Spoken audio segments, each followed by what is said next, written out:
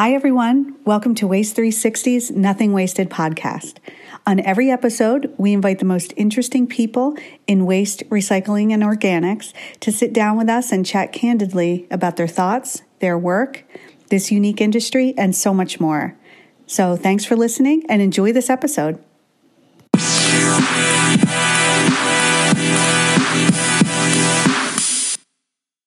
Hi, everyone.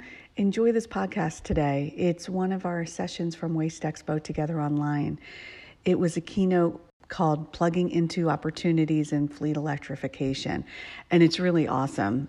You hear from Commissioner of New York City Department of Sanitation, the City of Los Angeles Solid Resource Manager, Mack Trucks, BYD, and New Way. So you get both sides of the coin here, and they talk about the opportunities and challenges that come with an electrified vehicle, like battery life, power management, driver training and awareness, everything you need to understand what's happening under this new domain. And like I said, it covers both sides of the country and folks who are actually doing it and who have vehicles out in the real world. This episode, and let me know what you think.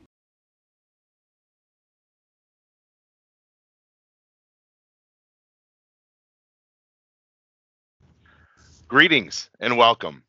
Thank you all for joining us for today's Waste Expo Together Online session, Refuse Truck Fleet Electrification, brought to you by Waste Expo. My name is Andy Campbell, and I'm part of the supplier development team at Sourcewell, and I will be your moderator today.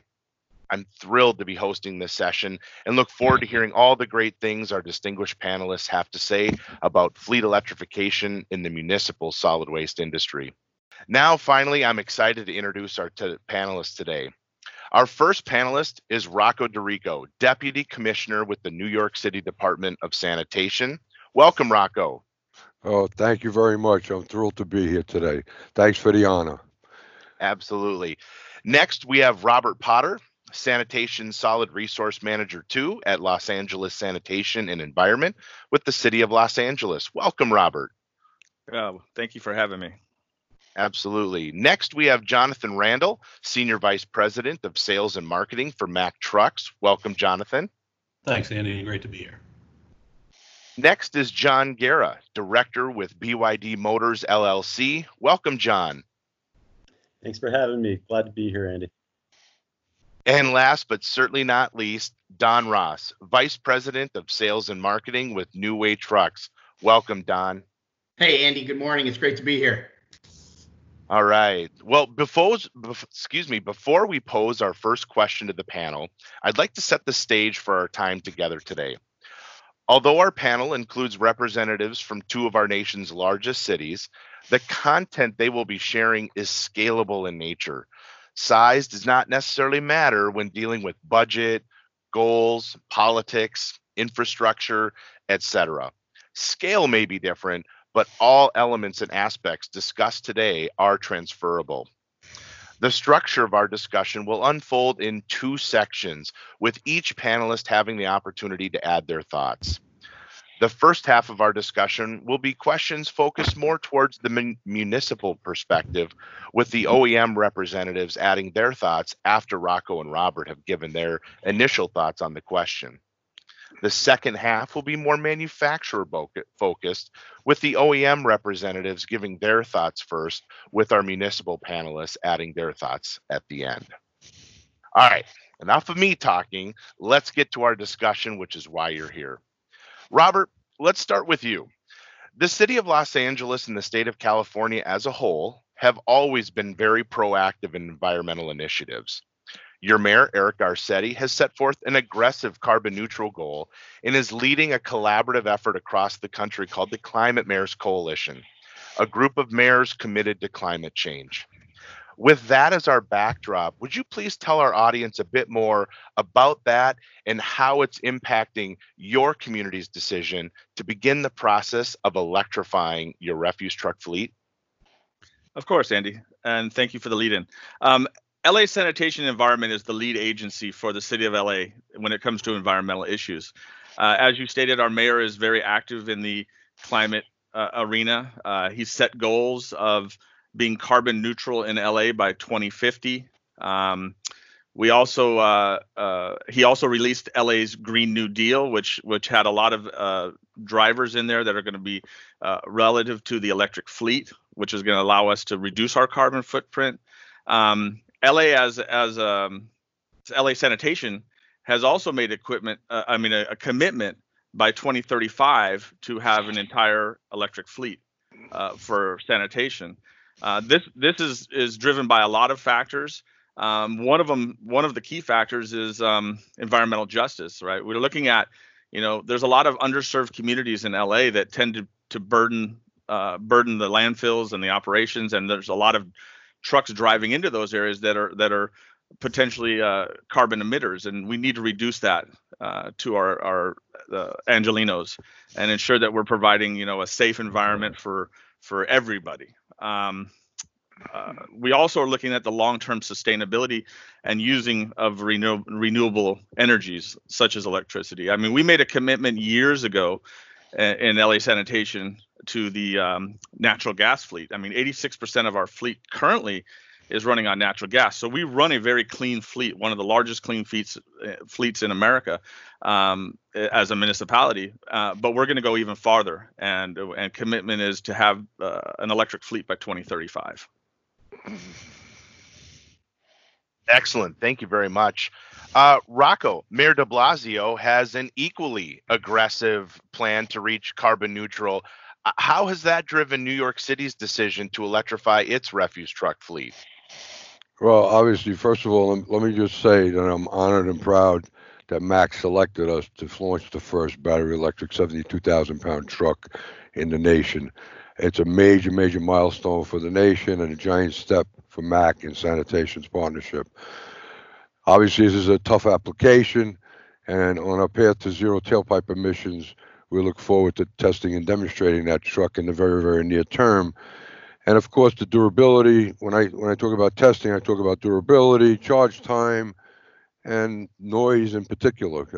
From what I'm gathering and from what I've seen, this truck is extremely quiet. In fact, you have to add noise to make the truck safe. So with that said, Mayor de Blasio has initiated a bill that it's called One New York City, requires an 80% reduction in overall greenhouse gases by 2050 over the 2005 baseline. But in addition, in February of 2020, he signed Executive Order 53, which requires us to be all electric and carbon neutral by 2040. So obviously, that's a tall task. We have a lot to do. There's a lot in front of us. 2040 is, it seems like a long way off, but it's really only 3 life cycles. We have an 8-year life cycle here in the city. So the hope is that we can get this pilot truck out there, be successful with Mack, and then start moving it to some large numbers so that we can replace our entire fleet over the 3 life cycles. And by the way, our entire fleet, meaning on our refuse side, is about 2,500 trucks. Our total fleet is 7,500. Of the 7,500, 4,500 are heavy duty, 2,500 are refuse. So right now we're concentrating on refuse, and so far initial results have been very good. The range seems good. My biggest problem right now is dealing with the infrastructure issue, which I'll talk about a little bit later. All right, now let's hear from our OEMs on this same question. I'm going to kick things off first with John from BYD. John, help us understand what BYD is doing to help its municipal customers electrify their refuse truck fleets. Sure, thanks, Andy. John Guerra with BYD Electric Trucks, and we build a full line of medium-duty and heavy-duty electric trucks and chassis, including the 8R all-electric refuse chassis. We work with municipalities to figure out how to achieve their sustainability goals by deploying electric trucks in refuse collection operations, helping to reduce emissions, reduce operating costs, increase reliability, and provide clean air for communities. So right now, we do have a full line of trucks ready to go to work in the United States, and these trucks can be deployed into normal collection routes, providing clean zero emission collection services for communities around the U.S. Great. Thank you, John. Now let's move to Don Ross. Don, how is New Way Trucks working with its customers as they look to electrify their refuse truck fleets? Thanks, Andy. You know, it was about 3 years ago when New Way got involved in electrification. Two of our longtime customers, Recology and Green Waste, came to us looking for some support for their battery electric projects. Both of these haulers, along with some of our other customers, did so because of existing collection contract requirements. As we all know, these types of government mandates typically drive adoption of new innovations, and this leads to continual improvement in the technology from the private sector as that demand increases. You know, we've already seen battery life improve in just the last couple of years, and it'll continue to get better. Compaction equipment will become more efficient, and overall performance will increase. And, you know, interestingly, we're hearing from a couple of our customers, you know, historically, compressed natural gas has been kind of the go-to technology for sustainable fleets. And yet it seems that CNG could now become a stepping stone technology towards zero emissions. You know, some of our existing CNG customers are looking at electric, but we have a number of municipal customers that never converted to CNG. And they're thinking today that rather than stopping at CNG, they're going straight to battery electric. So I would just encourage communities that maybe haven't made that investment in CNG yet to look at battery and see if it helps meet their goals. And I'm going to talk a little bit more later about community goals. That's great. Thank you very much, Don.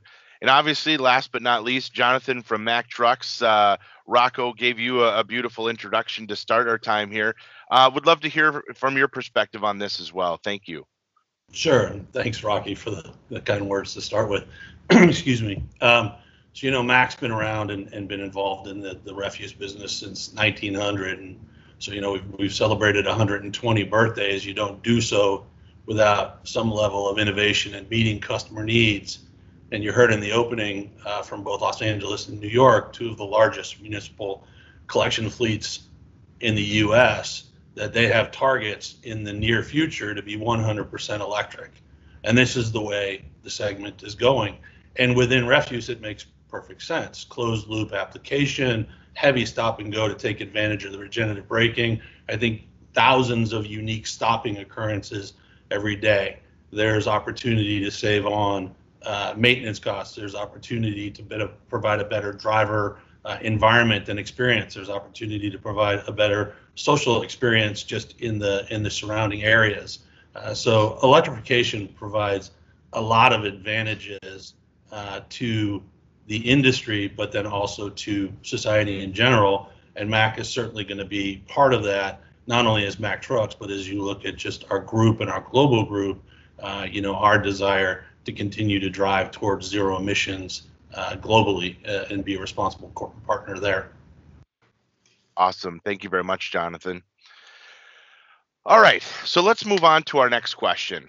Rocco, as New York City has been implementing Mayor de Blasio's strategic environmental goals and initiatives, what obstacles did you discover along the way, and how have you overcome them?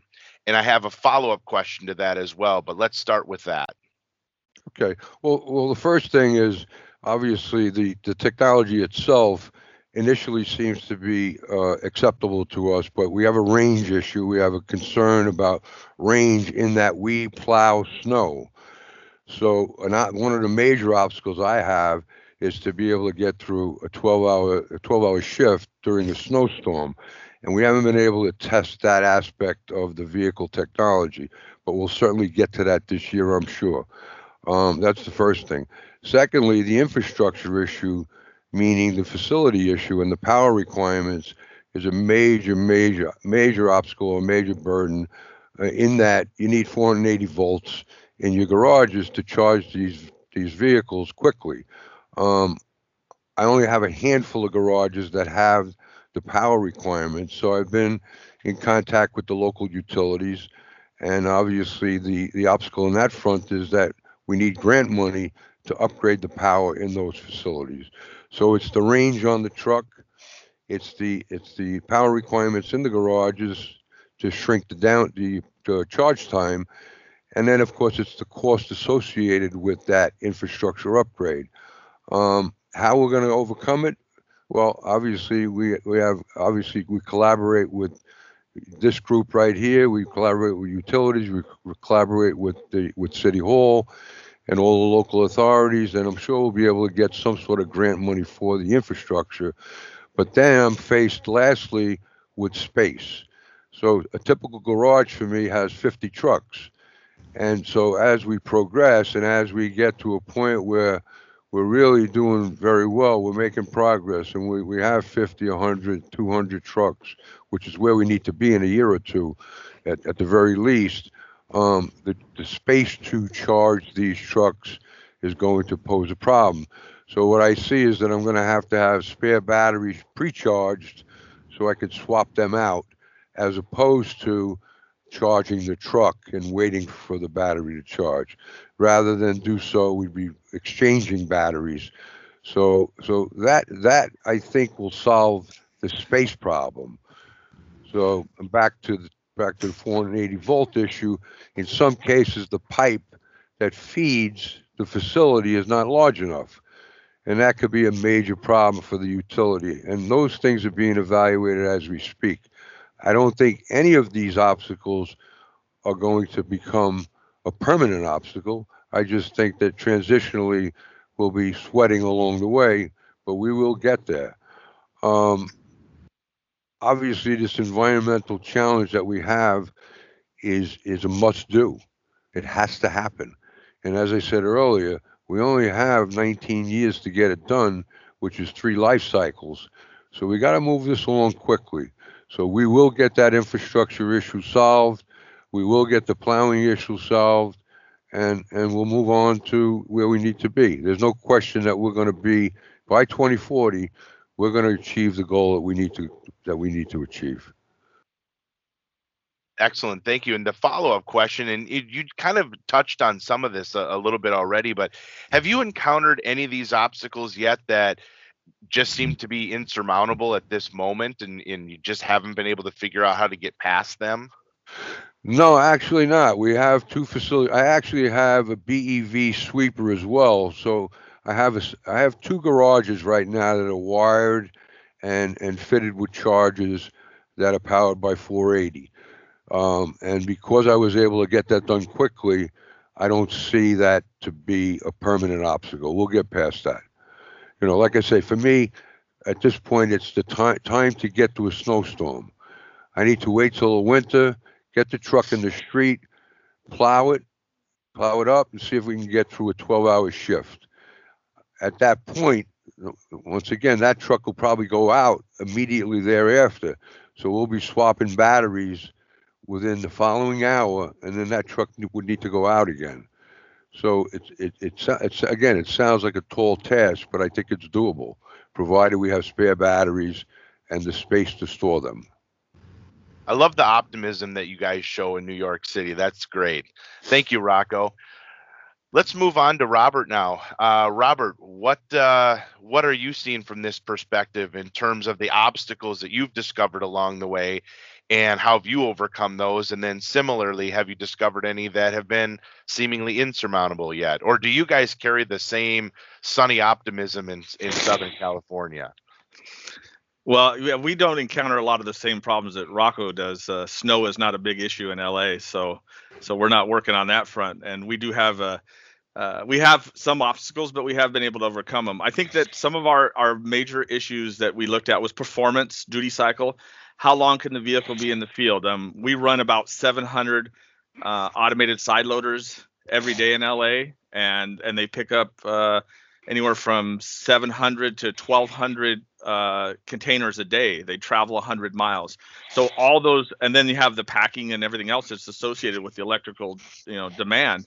So those were challenges, and the battery technology currently seems to be, advancing so that we can meet those goals. Budget was a big issue, right? I mean, the vehicles are not as are a little more expensive. We anticipate that those prices will drop as we go into larger production, just like with when we were in the CNG. You know, when we first went into CNG, those trucks were a lot more expensive, but as you started to mass produce and market them, the prices came down. And one of the challenges with budgets is, you know, is it's not looking at it just at the value of the vehicle, but the long-term maintenance, the cost of fuel, and how you leverage those things to show that the vehicles are pretty similar in price, right? I mean, we're not going to spend as much on gas. We're not going to have a higher maintenance cost. We believe that to be true. I mean, it's a fairly new, the Class 8s are fairly new, so we're going to be learning as we go on how much the maintenance costs are and how much that offsets the total cost.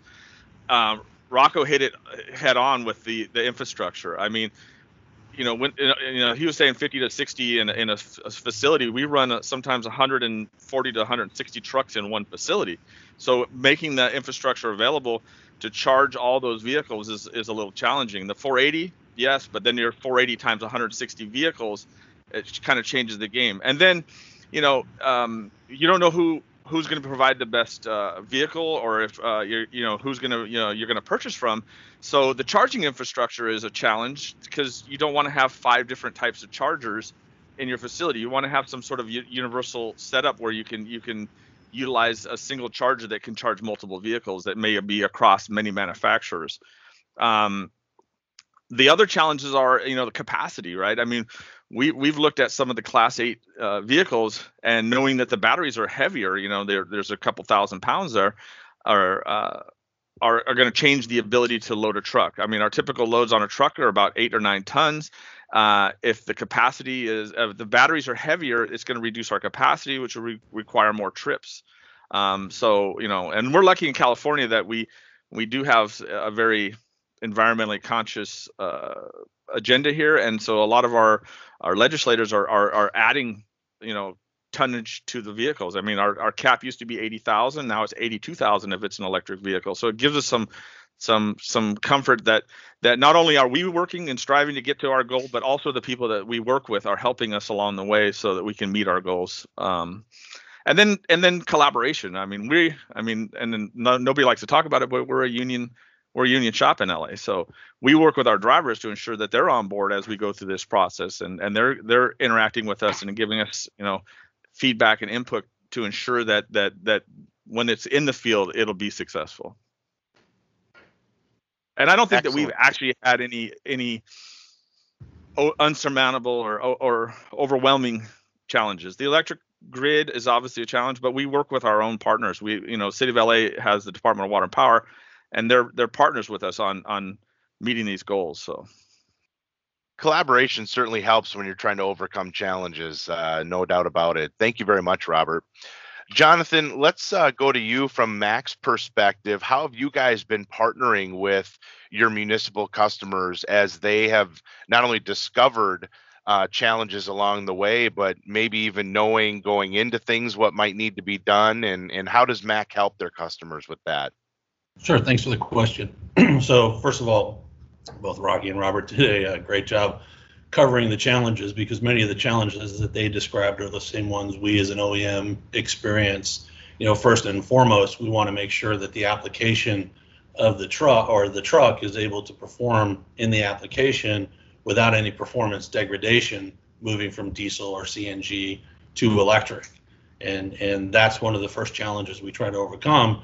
And then making sure, again, to Robert's point, the weight. We think we've done a decent job being weight neutral, but we're still challenged with power density at the batteries, and then certainly the cost. Power density is improving every day. Cost is coming down as it becomes more and more adopted. And so, fleets like Los Angeles, fleets like New York, it's really important that they continue to invest and show leadership in this, just to drive the continued, again, cost and manufacturability of this product. The important things that we work with when we work with the municipal fleets and quite honestly the private collectors is understanding the routes, understanding the nature of their business unique to their collection. So the topography, the number of stops, how frequently they need to come to the garage, how frequently they need to go to a landfill, and then making sure that we're very engaged with the routing and where these trucks are going to be going and how they're going to be utilized. That really helps us provide the best solution from an asset standpoint. And then when we dive into that, then we're really able to then provide insights into total cost of ownership, charging capacity and how frequently we're going to need to charge, range, and then also partnering with, and people talked about collaboration with providers from the utilities and charging stations. You'll hear it more and more. I think it'll be a consistent theme throughout from all of these is going to be infrastructure and the ability for the infrastructure to handle mass adoption of electric vehicles.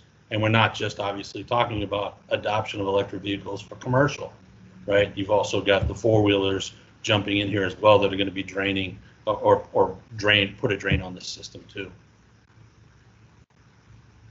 Jonathan, as a follow-up to that, and I'm gonna, for both Don and John, I would like for you guys to incorporate this into your responses as well. But how are you partnering with your municipal customers from a financial perspective? Obviously, the cost of these vehicles is greater than kind of the standard versions of these.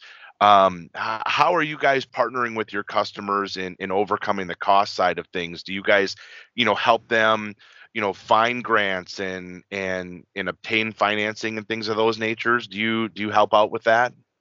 Yeah, absolutely. So again, and when you've got leaders, again, like the two fleets that are on the call today, driving that, looking for participation from local governments is very important as part of the adoption of this. And so, we've got a group of folks that work with the local municipalities and work, quite honestly, again, with the local private companies where they're going to be operating to try to drive participation from the local governments. The other things that we consistently look at is, asset value at termination. You heard Rocky say that they work off of an 8-year cycle. Well, at the end of 8 years, what is that truck worth? No one really knows at this point, right? And so that's where we come in and we step in and we say, okay, let's talk about different financing packages, or let's talk about packaging hours or utilization versus asset costs, right? And charging per hour or charging per mile, where a MAC then takes back the asset at the end and disposes of it. So we have an opportunity to test a lot of these different ways of going to market with fleets such as those that are on the call and others that are adopting early. And we'll find the right mix as this becomes more and more an accepted powertrain for not only refuse, but commercial vehicles in general. Awesome. Thank you very much, Jonathan.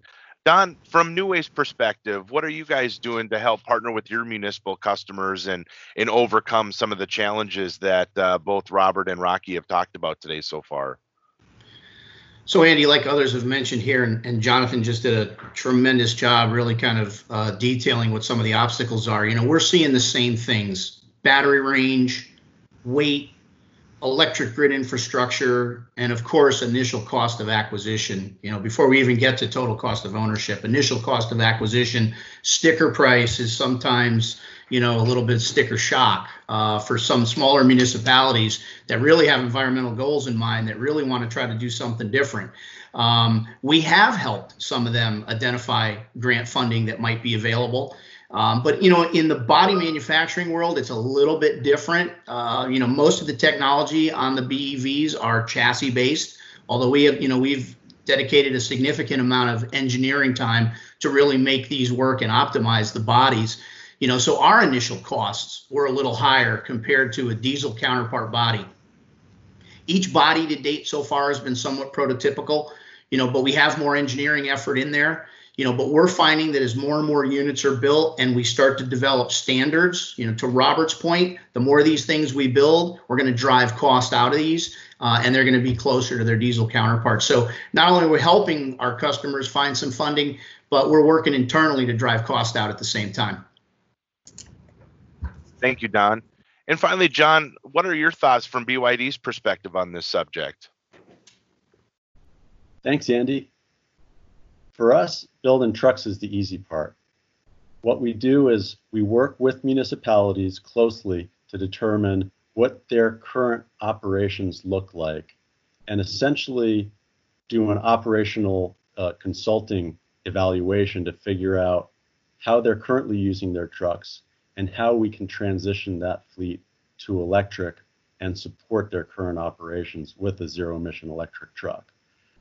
In addition to that, we work with the local utilities, contractors, and the site to figure out how much electrical energy we will need to put into the fleet on a daily basis in order to support those operations.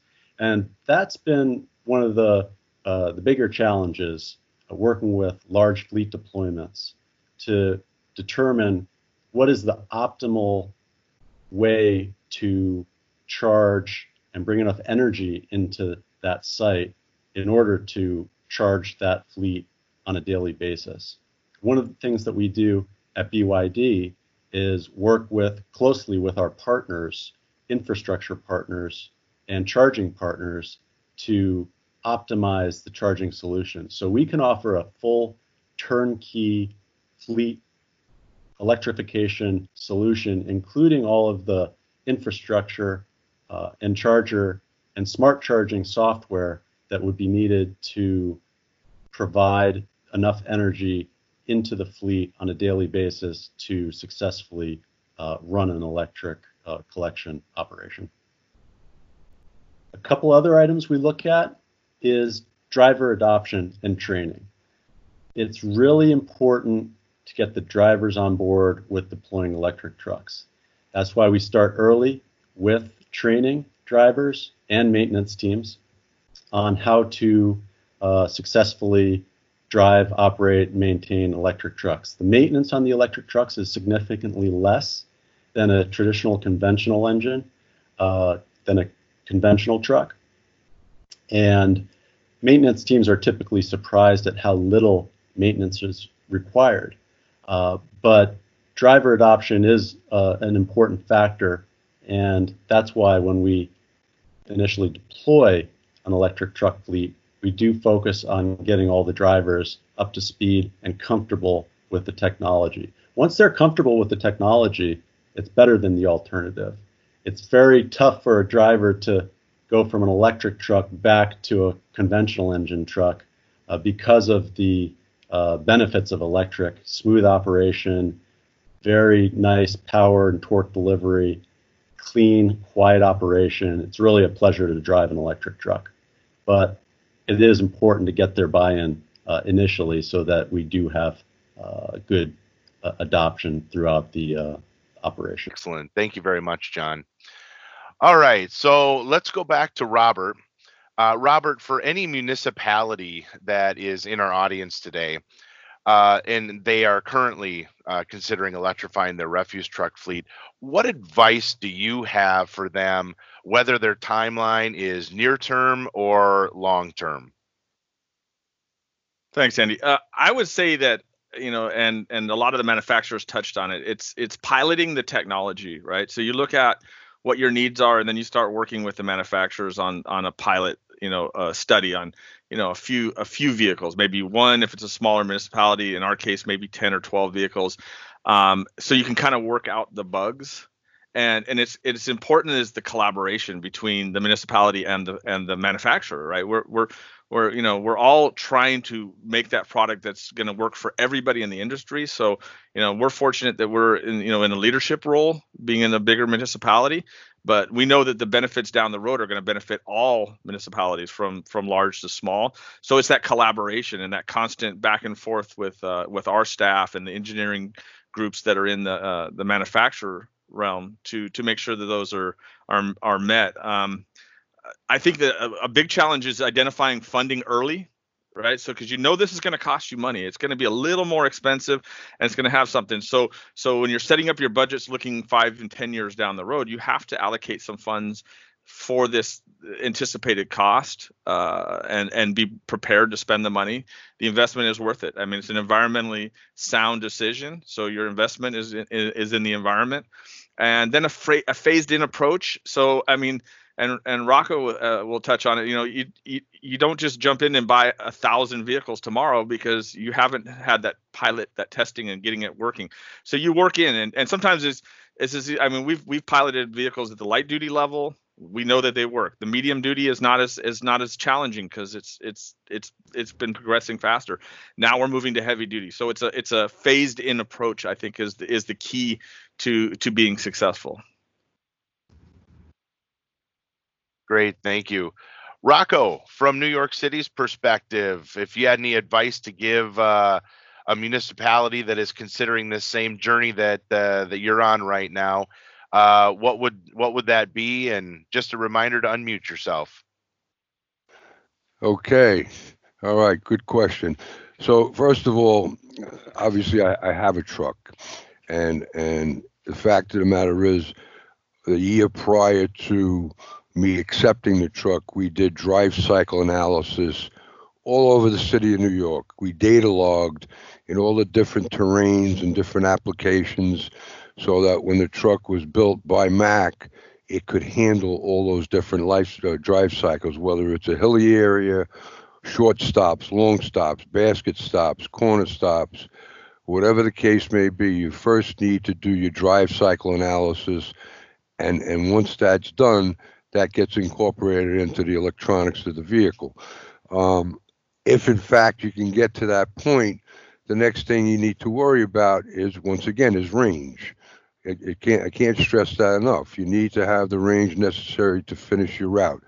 And in my case, in order to plow, and that might be phase 2 for me, but I'm very patient and we'll get there. The next thing would be on the facility side. You need to do a space assessment immediately, parallel with your data logging and your dynamics with the truck manufacturer. You should be looking at your facilities for space assessments.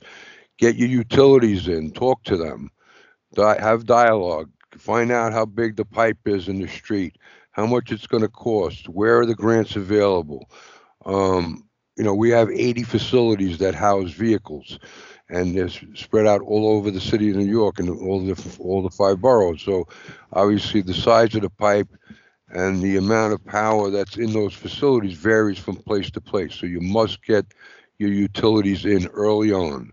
If you're serious about this, aside from the truck, and once again, not to be redundant, but the drive cycles and the data logging and the range, you need to assess your facility and your power supplies. The next thing you need to do is to seek out grants. Once again, another parallel. That's the third parallel. While you're doing the truck analysis and the assessment of space, you need to seek out grant money to see if you can get money for the differential costs. In my case, congestion mitigation funding is probably going to play a part in some of my differential money, but I'm looking for other grants as well that Mack is helping us to pursue. I think that's probably the primary things. Now piloting, assessing space, securing grants, getting the utilities in, and let me just say before I forget, someone mentioned earlier, you got to get the drivers buy-in. The vehicle that we have, the drivers love it. It's quiet, it's smooth. They can communicate with each other, which is something they were never able to do. When you're driving a diesel down a city street, it's quite loud. Well, now with these trucks, there's just no noise. You need white noise actually for the public safety, and the drivers absolutely love the vehicle. So I don't have a problem on the driver's side. As far as maintenance is concerned, I don't think that's going to be an issue. I think maintenance is going to shrink dramatically. I think, not just on the powertrain side, but also on brake wear and brake life and so on and so forth. I think there's going to be some significant savings on that front, and that would obviously make a big difference in terms of the final return on investment here. And I don't know if there's anything else to add to that, but let me just take a look here. So, and of course, charge time. I forgot about charge time. So obviously, when you talk to the utilities, you need to understand the charge time associated with the batteries in the vehicles that you're buying, and consider having a battery spare factor so that you could change them out rather than have to wait 4 or 5 hours to charge the truck. Just swap them in and out. Batteries in, batteries out. And, that's the best advice that I have for everyone. I think it covers the whole gamut of concerns that we have. None of them are insurmountable. we're actually doing very, very well, and I'm looking forward to moving ahead. So, well, Rocco, thank you very much. We're going to have to probably, post your phone number somewhere on a website, because clearly you know what you're doing, my friend, and people are going to want to pick your brain. Well, we gotta jump on it. Mac, Jonathan and I have been dealing, Mac and sanitation. Well, first of all, we have a 30-year relationship. But we've been doing this for years. We had hybrid Mack trucks some time ago, and it just so happened to have been at a time when natural gas was the in technology. So even though the hybrid trucks work very well, and I got 30 or 40% fuel improvements, we abandoned that in favor of pure electrification. So we've actually been somewhat down this road, not entirely. Hybridization's quite a lot different than pure electric, but we've taken baby steps, and we're at a point now where, yes, we do know what we're faced with, and we can certainly help the industry. Well, that's awesome. Thank you so much for your thoughts on that. From an OEM perspective, John, what's BYD doing to help their municipalities with this regard when they're first looking at doing this and maybe reaching out to you guys? What are some of the early conversations that you're having with those customers like? Thanks, Andy. And one of the things that we do is we work closely with our partners, such as New Way Trucks, to build electric trucks with the bodies that operators are already using. This makes the transition a lot easier. So if you're using a New Way 29-yard Sidewinder or a Viper rear loader, we can build that truck on an electric platform with the existing body that you currently have in your fleet. This makes the transition for your maintenance teams and your drivers a lot easier because they already know how to use that body. And we're just really taking that body, the same body, and putting it onto our electric platform. The 8R is designed to be able to accommodate many different body styles and configurations. So it really helps with the adoption at the maintenance and the driver level, in addition to parts inventory, to be able to use that existing body on an electric chassis. Some of the other things that make things a lot easier are flexibility in charging. All BYD trucks come with multiple different charging standards. One of the main standards for heavy-duty charging now is CCS1, and all BYD trucks come ready to go with that charging standard. CCS1 is something you're going to hear a lot about. A lot of third-party charger manufacturers are currently building chargers to the CCS1 standard, and BYD trucks all come ready to go on that CCS1 standard. We're happy working with multiple different partners on the infrastructure, charging, and service and support to make things easy for the end user to adopt electric vehicles into their fleet. Really what we want to do is be as flexible and as seamless as possible so that it's very little disruption to the operations. Really, it's just putting an electric chassis into that existing operation, and with the intent of making it easier and better than the alternative. Large municipalities like New York and Los Angeles may have significant engineering and site planning capabilities. Other smaller municipalities may not have those capabilities. So we work pretty closely with all levels of municipality to figure out what their current capability is, and we can pretty much provide a solution based on what they're able to do on their own and what they need us to help them with. Great. Thank you, John. Don, how is New Way partnering with their municipal customers, especially when they're brand new to this and your conversations are early in the infancy stage? What advice are you providing them? Thanks, Andy. John brings up a great point. Complementing an existing fleet is really important, so the equipment is similar, certainly for driver adoption. And we appreciate our relationship with BYD. But there's a lot of excitement around it, right? Everybody wants to go electric, and they might not be really looking at, all the different factors that, it takes to get there. Understand that although this technology is quickly getting traction, 100% battery electric is still emerging as a technology for our industry. We've heard a lot from everybody here today talking about all the implications of those things. We've heard from customers, in far remote places, in very, very cold climates, that might only want one truck, and they insist on going battery electric. And, it's not right for them just yet. There's still some things that need to be worked out. So I would just say, make sure it's right for your community at this time. Make sure the solutions meet your local goals and objectives. And, those goals could be environmental, they could be economic, or they could be social. And this is still evolving. Is this current technology physically right for your community? To Rocky's point, route range, hills, there's terrain issues that have to be considered, but unquestionably, this technology is here for the long term.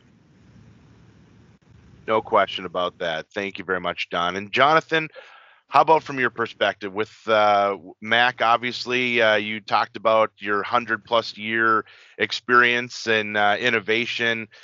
Clearly, you guys have experience in partnering with your clientele. What are you guys doing with regards to advising those early conversations with your municipal customers? Sure, and it's always tough to be the third OEM to go because I'll just say ditto. Quite honestly, everybody is touched on the important things here. I guess I would say, coming into Don's point, flexibility, patience, and cooperation, because we're going to have to do a lot of testing, and so we're going to have to be flexible on where we deploy, which routes we deploy. Patience, to Rocky's point, in that we're testing because we're going to find things out, we're going to learn things, and we're going to be able to adjust and adopt. And then cooperation. We are going to be in your business, and we're going to be asking for a lot of information. We're going to have engineers riding along on the routes and tracing the routes through the over-the-airs and producing a lot of data to make sure that we present the right solution to the challenge in front of us. And so it is a holistic, and it is a cooperative approach through a lot of different areas. So you don't want to say you're herding cats, but to an extent, you're talking to the OEM, you're talking with the body company, you're talking with the local utilities, you're talking with the municipalities, you're talking with the charging stations. You're trying to bring that all together into what is still a relatively new technology for commercial vehicles. Look, moving 80,000 pounds or 72,000 pounds down the road for a period of time, collecting trash with parasitic loads, is an interesting but laudable challenge. The only thing I can tell you as far as all that is, it's not if, it's when.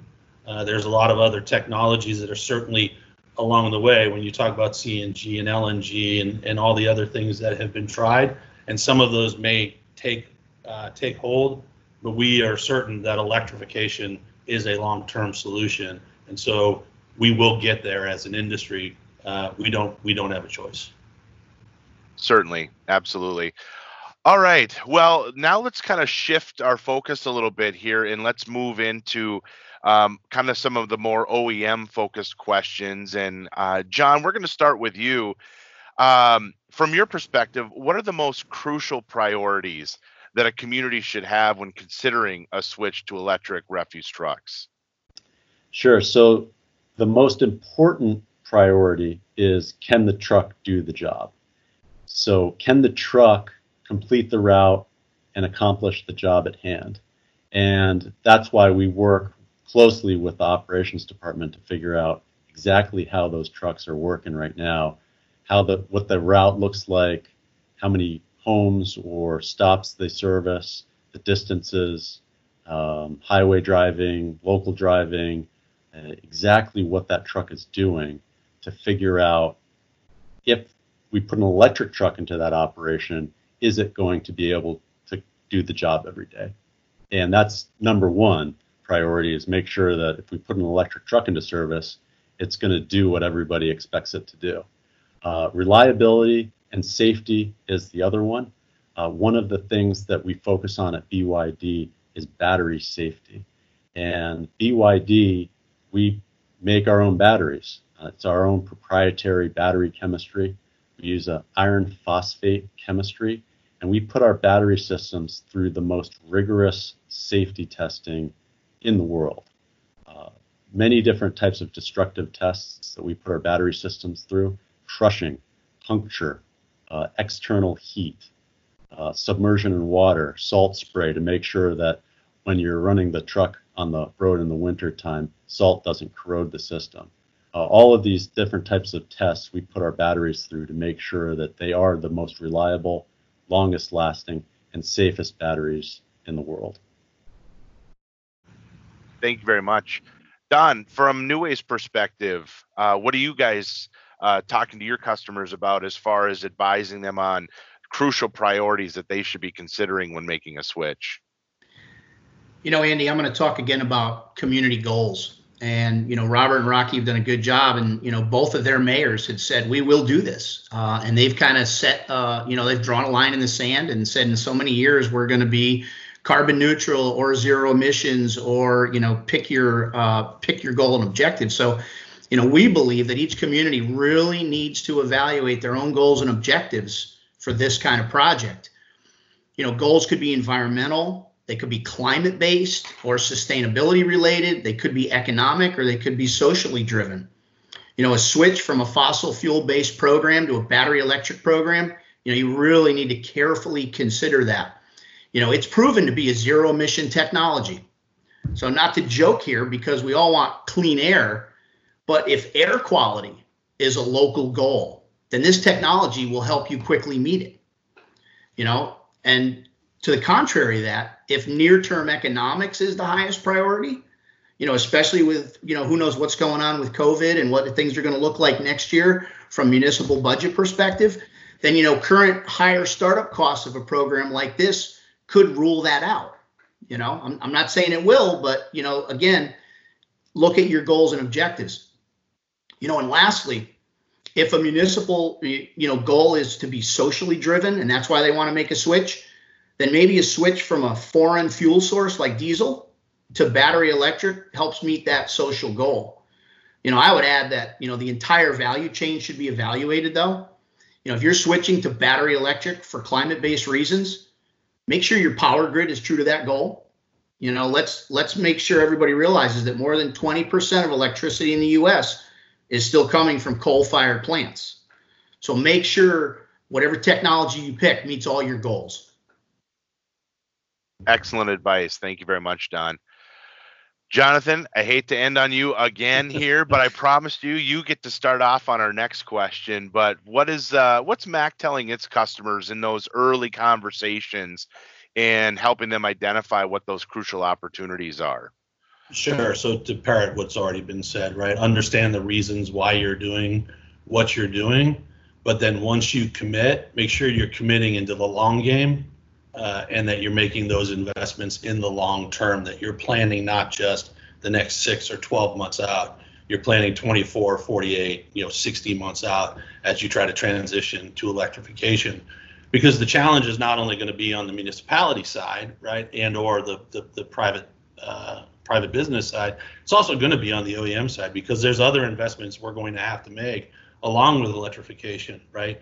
We're also going to have to talk about, which is big on our plate, autonomous vehicles and automation as well, and how that works within electrification. Also the ADAS, the driver safety systems, and how that works with electrification as well. And it's one more powertrain for us to add. We're not replacing 100% diesel. Diesel is going to be around for quite a while. And so we're still going to be promoting diesel. CNG is still an option and an alternative that a lot of folks are still using, particularly in the refuse segment. And to the points made earlier by Don, maybe some folks are going to jump over CNG, or some folks will transition through CNG. So there's a lot of investments from a lot of different folks being made. And so as I said, and as I started, when you're making this commitment, make sure you understand your goals and that you're playing for the long game. Because that's where we are right now, and you need to understand what the payback is going to be and have a realistic expectation of that payback. Awesome. All right, as I promised, you're going to start us off here to answer this next question. Now, we've talked a lot so far about, how you guys partner with your municipal customers and some of the services that you're offering. But let's maybe get a bit more specific, if you don't mind, and how you directly partner with your municipal customers in that decision-making process, whether it's involving, you're at the dealer level, at the corporate level, engineering, financial people. What exactly are you guys doing from a specific standpoint when these municipal customers are approaching you and showing an interest in electrifying their fleet? So thanks for the question. And as the others can tell you, this is happening every day, right? Municipalities from all over the country, in Canada, Mexico, elsewhere, are coming asking for, what does it take for us to get into electrification? So the key is to make sure that you've got all of the functions engaged in the very beginning. And that means all of the partners. Maybe not so much, as far as the utilities or anything like that to start with, but it goes back to what I talked about before, understanding the goals and the expectations before heading into the project, right? And then as long as everybody understands around the table, whether it's engineering, whether it's the fleet manager, whether it's their maintenance manager, the drivers play a very important role in this for us as well, whether it's the OEM engineering and the financial folks. It's understanding and laying out that roadmap of defining the reasons why you're doing what you're doing, and then what success looks like, and then defining how what winning looks like within that environment. And once that's set, right, and once everybody understands what they're signing up for, then it's getting all the other assets around the table to start doing the work to get things implemented. And it is about, as was said earlier, it's not let's put 1,000 trucks in at once. It's let's put it in, let's test it in different applications. Maybe it's not 1, maybe it's 10, maybe it's 15, maybe it's 20. We get to try a lot of different things. We get to adjust on the fly as we go, make sure that we perfect what we're trying to do and adjust as we go. And that goes back to, flexibility, patience, cooperation. Definitely a theme that we've heard throughout this morning. So thank you very much, Jonathan. John, from BYD's perspective, do you guys have any specific resources that you would like to share with us during this time to help those municipal customers in that transition? Yeah, so really want to reiterate everything that Jonathan mentioned. And what we do is we want to understand that core operation that the municipality is trying to accomplish with boots on the ground. So how are they currently operating those trucks? What are they doing with their fleet? How do we fit the electric platform into that operation seamlessly so that it doesn't disrupt the operation? We want this transition to be easy for the end user.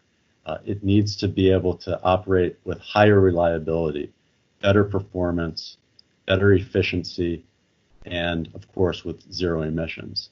So right now we can achieve a one-to-one asset transition on some routes, but other routes we may not be able to achieve today with the current state of the technology.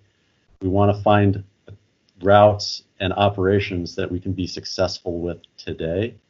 We're not going to be able to do a 150-mile route with 1,200 homes, but we can do some lower distance routes and be successful. So getting trucks into service today, into routes we know we're going to be successful with, get the driver adoption, get the maintenance team's adoption, and bring everybody up to speed at a manageable pace.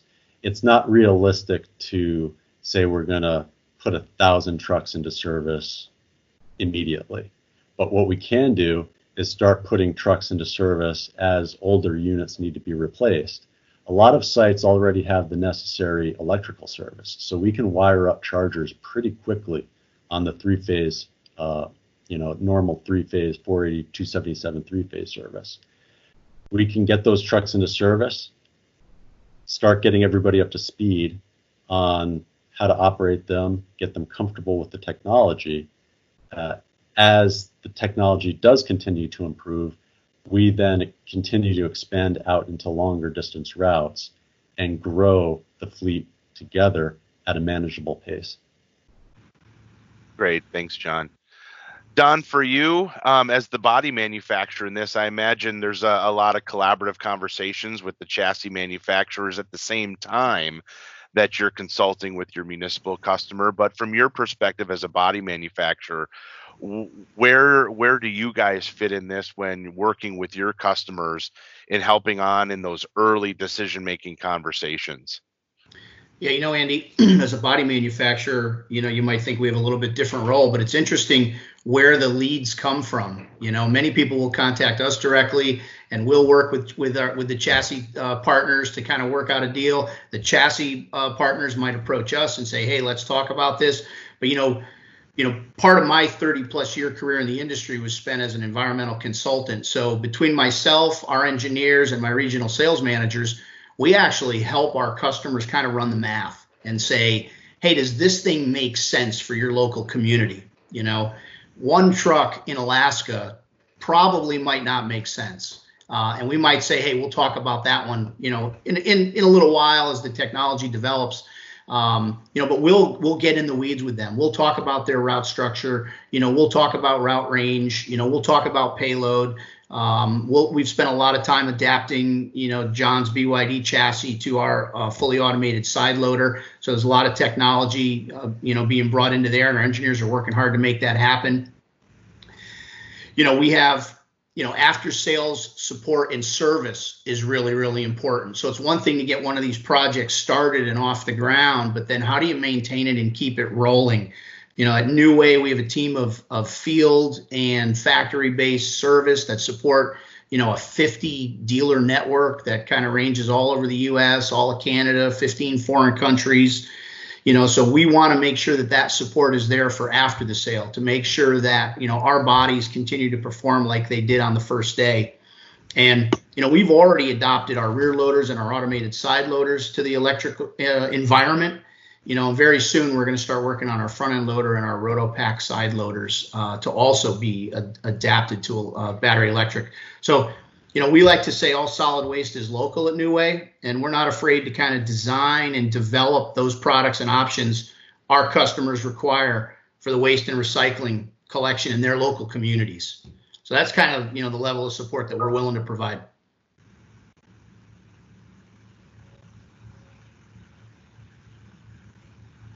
All right. So, Don, I'm going to have you start here. And on the surface, this next question, which is a two-part question, may seem probably a little bit more specific to our chassis manufacturers on here, but we clearly know that the body manufacturers play an integral role in this whole process as well.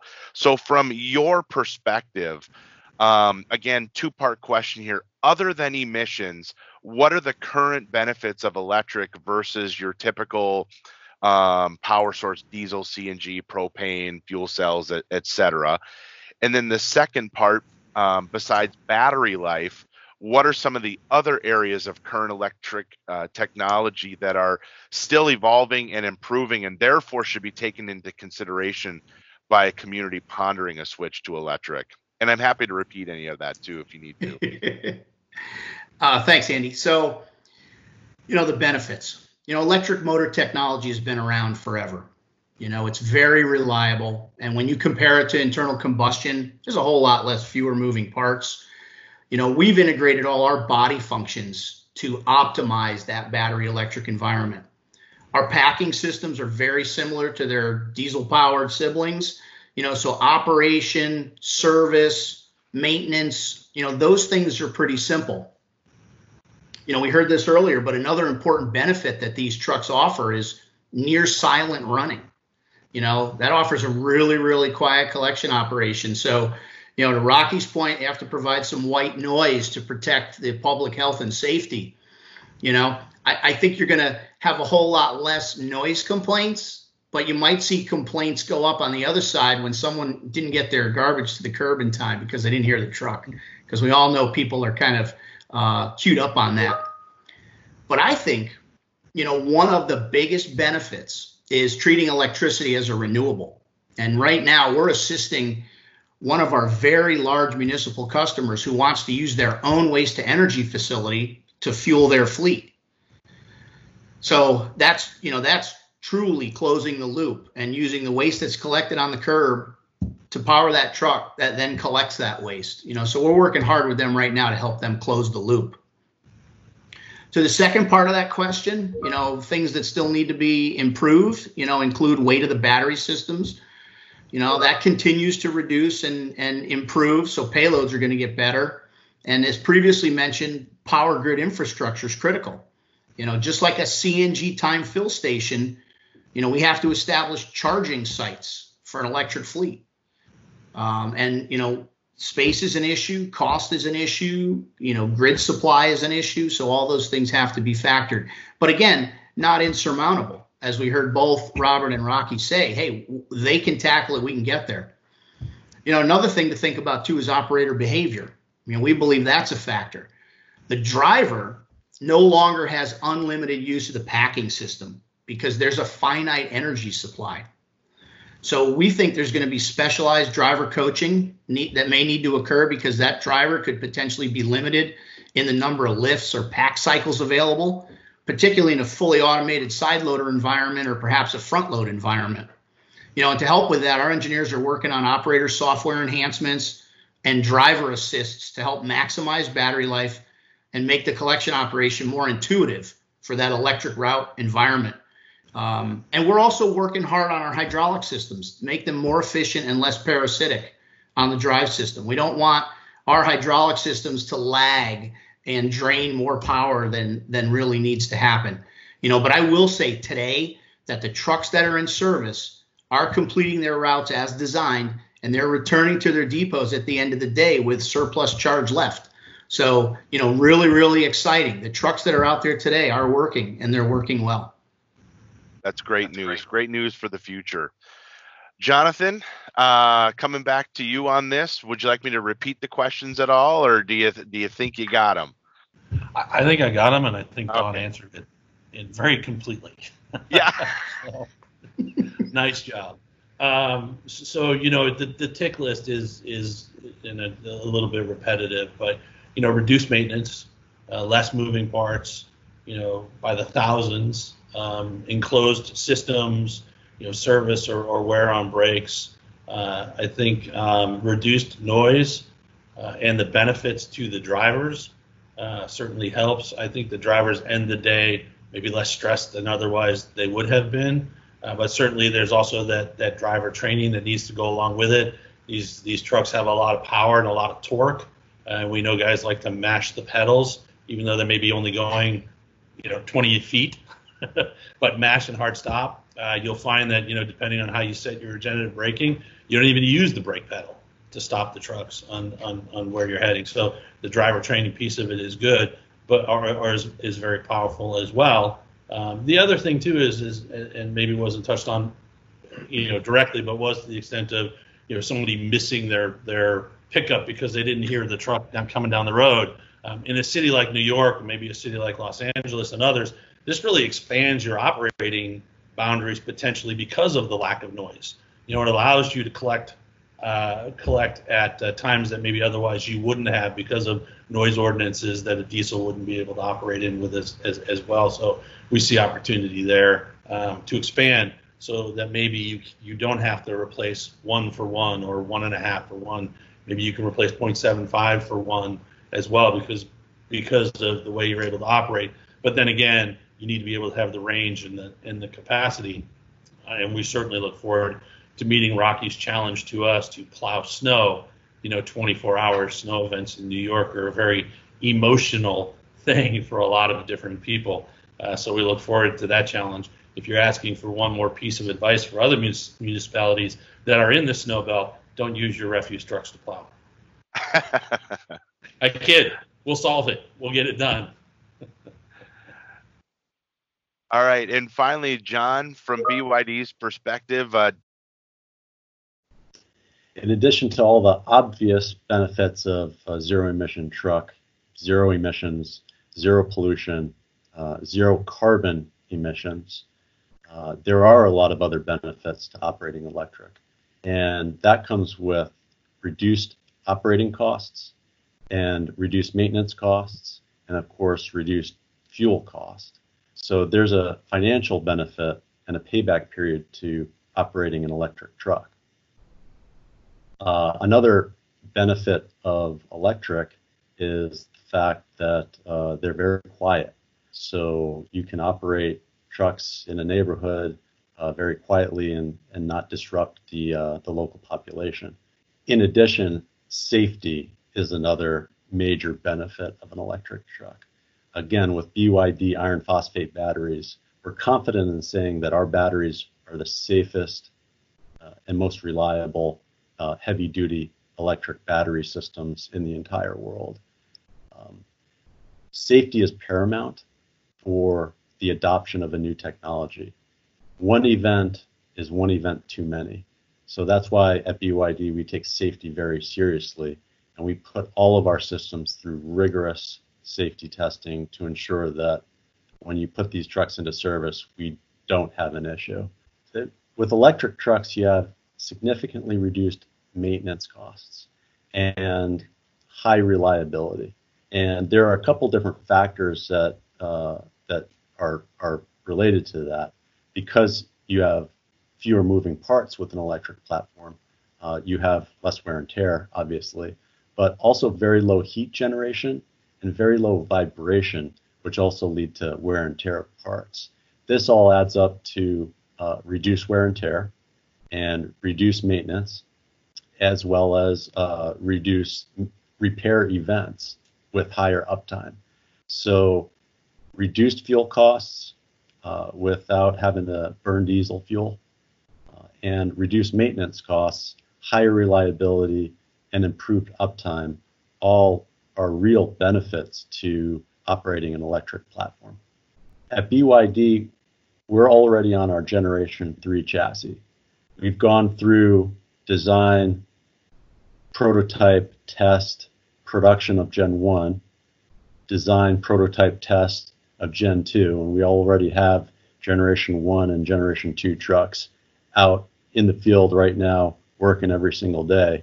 We're now going into Generation 3, which takes that proven propulsion system, the controls, the motors, the drive axles, and really what we're doing now is putting more kilowatt hours on the truck. So improving our battery system to be able to go out and work longer, do more work, and expand out into longer distance routes.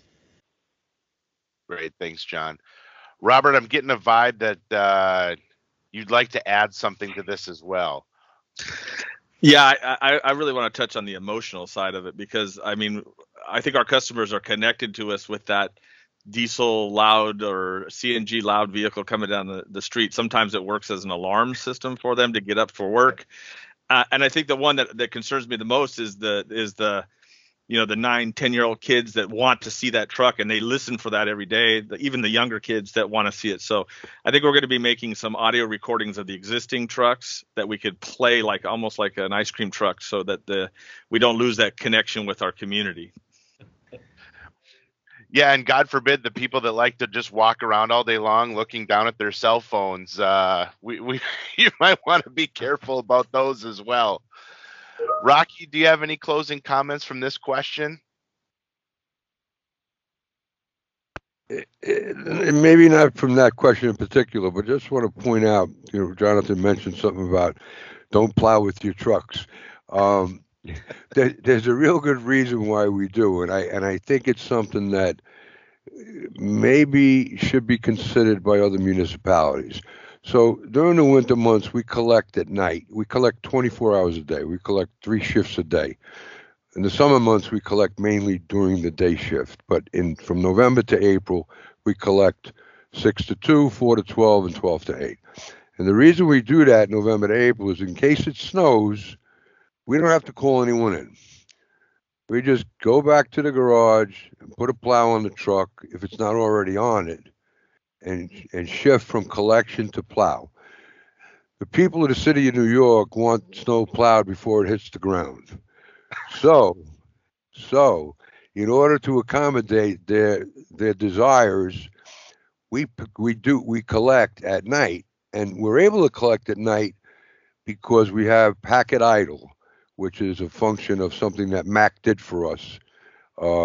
We pack at 800 RPMs, so the truck's extremely quiet. Not as quiet as electric, but extremely quiet. So we can collect at night, and if it starts to snow, the same guy that's collecting the garbage now plows the snow.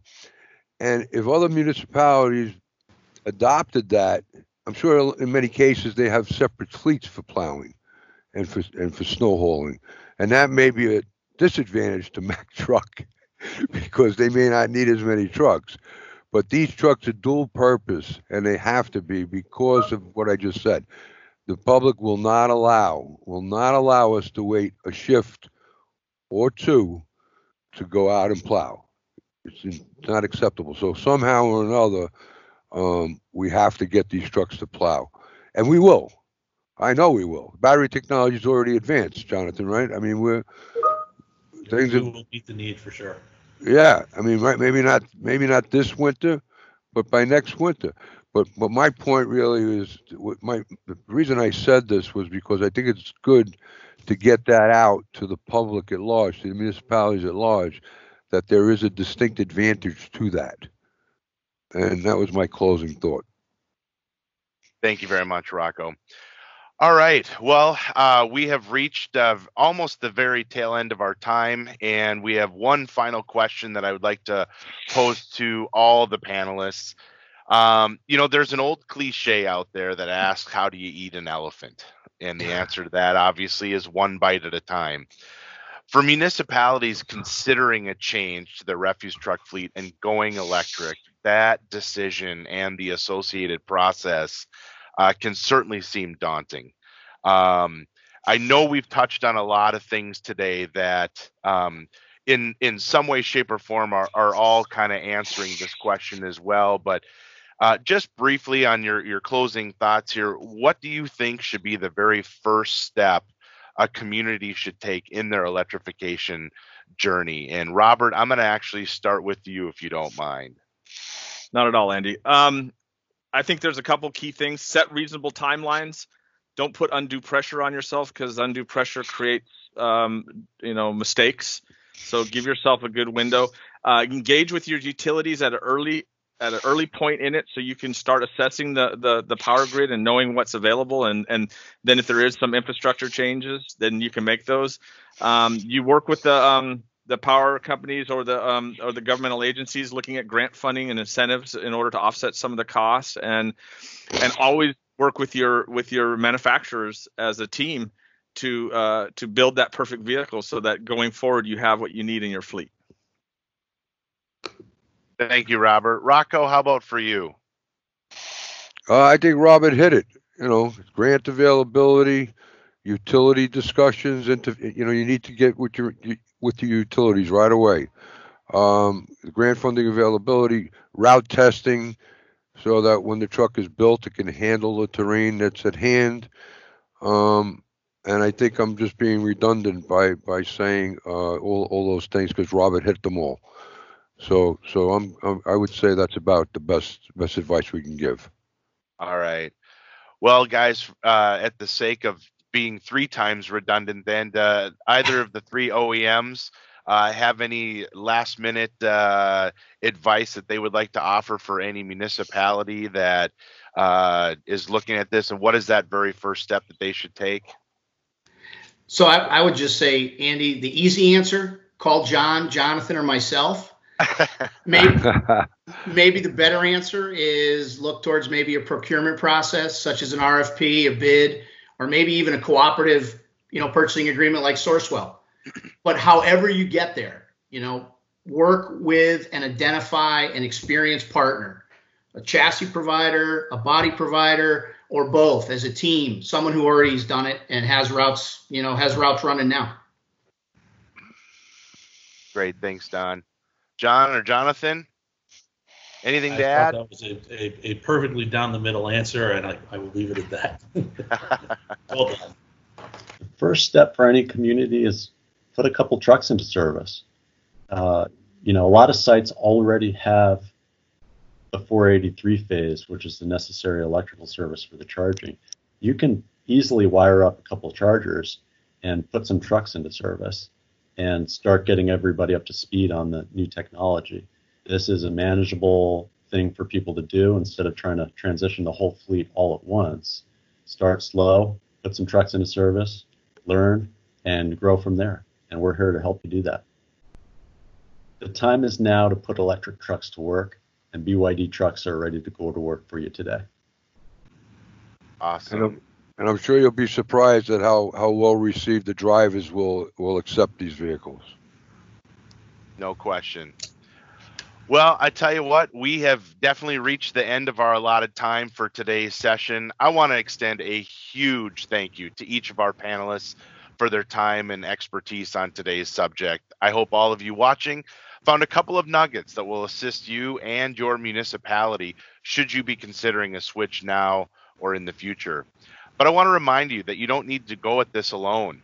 There are tons of resources available to assist you and your stakeholders as you proceed down the path towards fleet electrification. I'd also like to remind you that we have an entire resources section associated with this session on the Social 27 platform. Please make sure you visit that section to see all that is available there. I'd also like to take this opportunity to let you know that Sourcewell is here to help as well. Sourcewell offers the most comprehensive portfolio of cooperative purchasing contracts for all your fleet electrification needs, from turnkey refuse trucks on electric chassis to charging stations and infrastructure. We have it all, and all of our contracts have been competitively bid and awarded on your behalf. Please visit sourcewell-mn.gov to learn more. Again, thank you to all our panelists, and thank you for joining us today.